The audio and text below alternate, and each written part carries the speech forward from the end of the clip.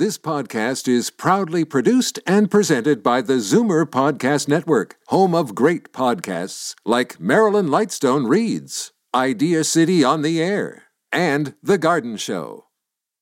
You're listening to an exclusive podcast of Fight Back on Zoomer Radio, heard weekdays from noon to 1.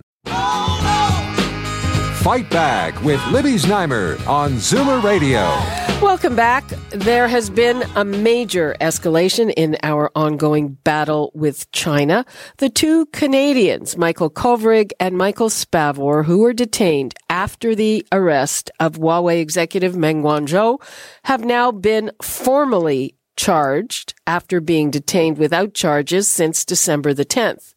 China says they've been arrested for gathering state secrets and stealing secrets and illegally providing them to overseas forces. Our government is demanding their immediate release. China has also warned Canada against casting aspersions on their justice system. I think that's a bit rich. And this is just one of a litany of issues in the ongoing saga that was sparked since the detention of Madame Meng in Vancouver. So right now, let's go to Charles Burton, who's a senior fellow with the Macdonald-Laurier Institute. Hi, Charles. Good afternoon. So, does this surprise you at all? I'm surprised about the timing. I thought they were going to hold them in the Black Jail, being interrogated by the Ministry of State Security for longer. I was expecting they'd be brought out to make a confession under duress to what are almost, without question, false charges. The fact that they have been transferred to a regular jail under the law enforcement authorities, the Ministry of Justice, is a good thing for them personally because, they, under the Ministry of State Security Black Jail, they were suffering from sensory deprivation, relentless interrogation, and never saw the light of day. In this facility, they'll be in a cell with probably a dozen or 24 criminals, but they will have, I think, exercise and the opportunity for some social contact. But most importantly, it does open up the case to Canadian government discussions with the Chinese. So long as the two gentlemen were being held in the black jails, it was a national security matter, and we could not access people to discuss it. Under these conditions, they should be able to eventually engage legal counsel, and there would be the possibility of the Canadian government coming up with some sort of deal with the Chinese for their release or return to Canada to serve their sentences in Canada. And also the publicity will be more favorable because their families, one hopes, will be able to see them in the prison. So I think it shows movement in the case and holds out some hope that we can see some resolution to this. But that being said, the charges against them are extremely serious in Chinese law. The penalty for espionage is death. And if they're there long enough for it to come up to trial, the trial will surely find them guilty. There's not much possibility in the Chinese system of the truth coming out. Yeah. What did you make of those comments from China saying, Canada better not cast aspersions on our justice system? Well, I think it's, again, a threat. I mean, after all, the Chinese ambassador had suggested that the Canadian justice system was informed by white supremacist notions and has said a lot of things which are completely unacceptable in normal diplomatic discourse about our system. And, our system is what it says it is, which is an independent judiciary.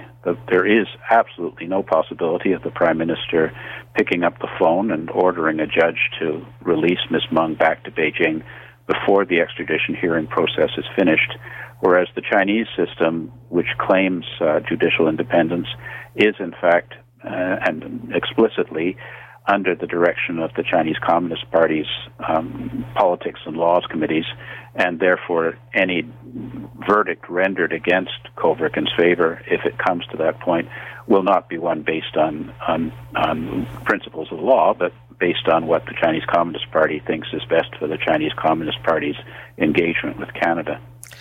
And it looks like the trade war between the U.S. and China is heating up. So where does that leave us, and where do you think, what do you think is going to happen with Miss Meng? Well, I think that certainly in terms of the dispute, it seems that it's become a victim of internal factional fighting in China. Evidently, the U.S. government had come up with a tentative agreement with the Chinese authorities to change their laws and practices to allow fair foreign access to the Chinese market in goods and services, so removal of non-tariff barriers and regulations that prevent us from getting a fair shake in that market, and also a commitment to stop the illegal transfer of Western technologies to the Chinese state through covert, coercive, or corrupt means, in other words, getting the stuff without paying for it. And then last week, the central leadership of China, I think most likely the Chinese Party General Secretary Xi Jinping, decided that it was unacceptable for China to make changes to their laws and practices at the demand of a foreign power, and reneged on the deal, which is now leading to much more tension, where Trump has really no choice, I think, but to follow through with his commitment to increase the tariffs in a very punitive way. And the Chinese government, probably concerned about the impact on their local economy and the prestige of their regime, is now trying to turn it into a struggle between two civilizations and relating it to the Western humiliations on China in the 19th century and the unequal treaties that gave foreigners special privilege in China. So this sort of stuff, it becomes very emotional and very dangerous, and in fact could extend beyond trade into conflict in other areas. So I think as the situation is developing, one's hard-pressed to find these off-ramps where both sides can back down and declare some form of victory.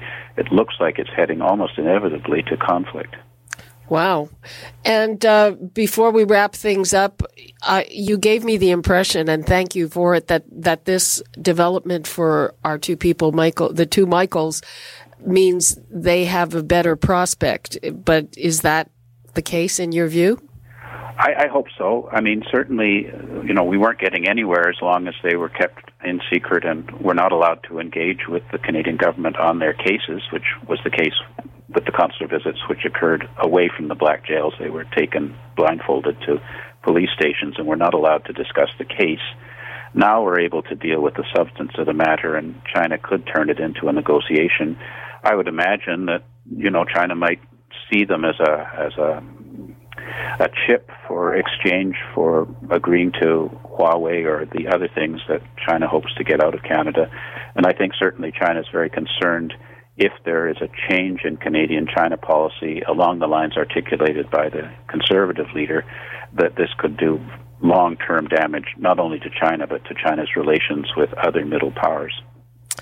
Okay, Charles Burton, thank you so much for that. We're going to be following this in the days ahead. Of course, we really appreciate your insight. It's great to speak with you. Okay, bye-bye. You're listening to an exclusive podcast of Fight Back on Zoomer Radio. Heard weekdays from noon to 1. You're listening to an exclusive podcast of Fight Back on Zoomer Radio. Heard weekdays from noon to 1. You're listening to an exclusive podcast of Fight Back on Zoomer Radio. Heard weekdays from noon to 1. This podcast is proudly produced and presented by the Zoomer Podcast Network, home of great podcasts like Marilyn Lightstone Reads, Idea City on the Air, and The Garden Show.